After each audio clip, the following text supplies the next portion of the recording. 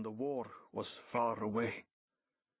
I said goodbye to my wife, and I held my son while he coughed up onto my shoulder, and I kissed my girl. God forgive me, but I spoke sharply to my wife because my son's phlegm stained my shirt, and that would not be good when I went into the town to hope for passengers in my taxi. I left them. I drove past the mosque, and past my father's fields where his goats were, and past my wife's father's orchards, and as I went down the hill, very slowly, because the road is not tarmacadam but crushed stone, I saw the trails of the aeroplanes in the skies.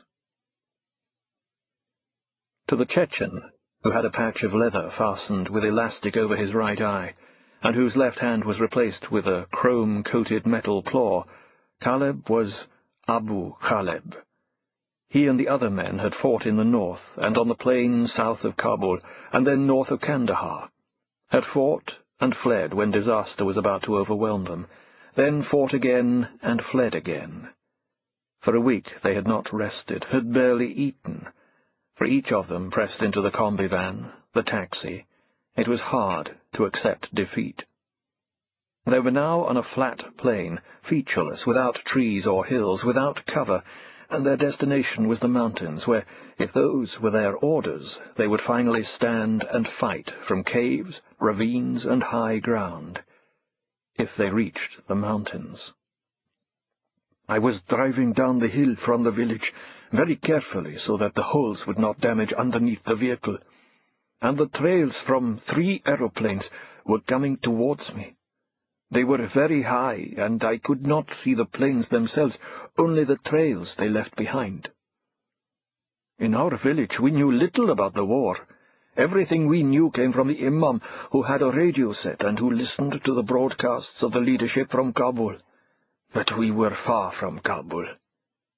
I remember I was angry with the dust that came up from the road, because I had just washed the windows. I had no interest in the aeroplanes. It was a good morning, and the sun shone. I thought I was blessed by God, and I was thinking of the feast for my wife's birthday.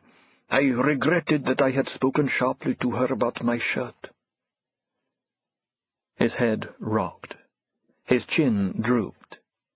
Even if Caleb could have slept, he would not have done.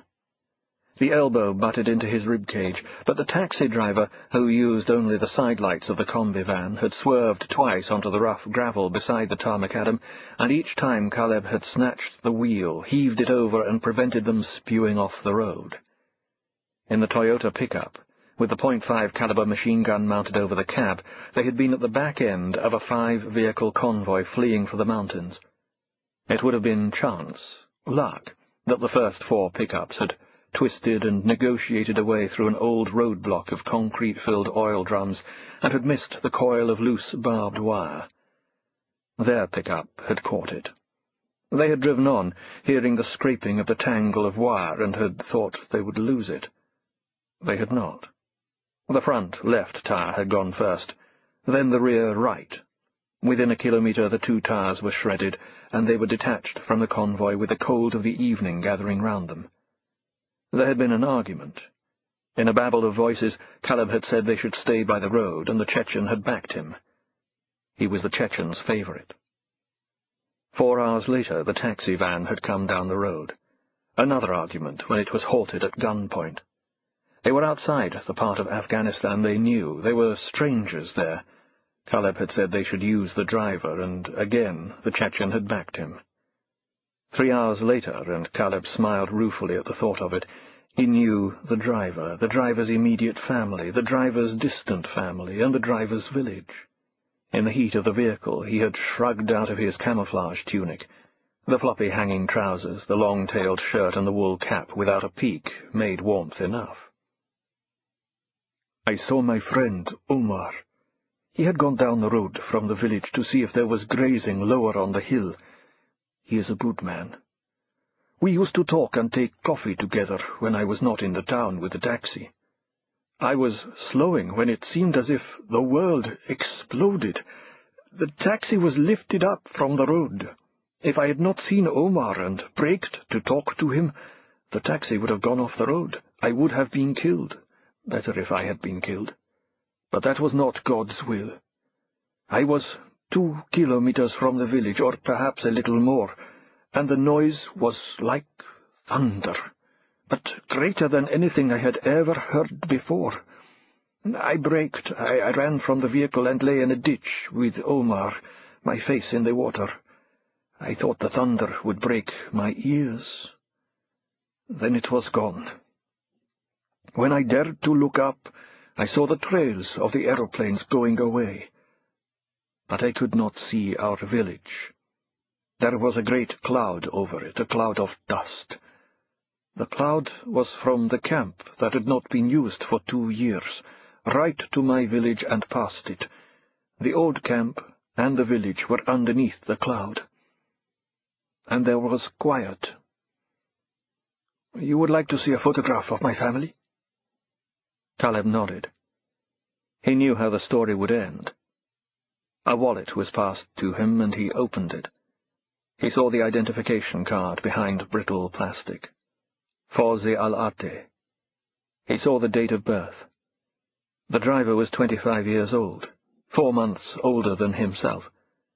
There was the photograph of the driver, faded in black and white, probably taken on his wedding day, but with a straggling beard and a wispy mustache. The driver's finger jabbed at the picture beside the identification card. In it, Fawzi al-Ate stood tall beside a slight woman who wore the dark chador robe. Caleb could not see her face. The driver held their son against his shoulder, and the wife held their daughter against her hip. He held the wallet down by his knees, so that the dashboard lights lit it. They were all dead.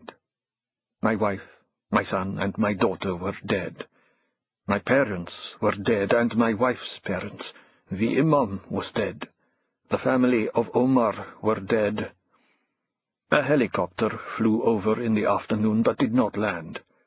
We buried all of the dead that we could find, but there were still some that we had not reached, but who we could smell. I think God was kind to me, because we buried my wife, my son, and my daughter, and my wife's parents, but we did not find my father and my mother. It was 6 days before help came, foreigners in soldiers' uniforms. They were Americans, and they gave money to Omar and myself. I kept my money, God forgive me. But Omar threw their money back at their feet, and they beat him. They took him away in their trucks. I was left. There was me, and some dogs, and the goats that had been in the fields. I took my taxi down to the town. The spotlight blazed in front of him, its beam bouncing in the dust encrusted on the windscreen. He saw the shape of a man, shadow thrown grotesquely forward, a rifle at the hip, an arm raised high above the symmetric shape of a helmet. Maybe the driver panicked. Maybe terror locked his foot down on the accelerator. Maybe he had never been confronted by the half-lit silhouette of an American soldier. The combi van surged past the soldier. For a moment it was clear of him and free. Locked in Caleb's hand, the wallet was unseen, unfelt.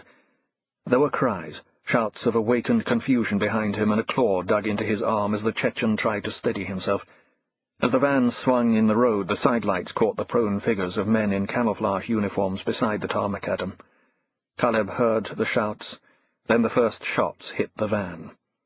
He glimpsed the wide-eyed terror on the driver's face, then, seconds later, felt the warmth as the man's blood spattered on his cheeks and in his beard. The van, out of control, slewed off the road, rolled once from side to roof to side, then came to rest. A door careered open, and Caleb was hurled across the driver's torso and head, his breath squeezed from his lungs. The gunfire went on. Bullets hammered the carcass of the van. Shouts burst in his ears. "Watch the motherfuckers! Don't go fucking close! Careful, guys, careful! Hit the fuckers!" Another endless rattle of firing on automatic raked the van. Caleb hugged the ground between the rocks that had broken his fall from the door. It was more than 2 years since he had heard words in that language. It was from his past, from a rejected culture. A moment of silence, then a low moan from inside the van. A final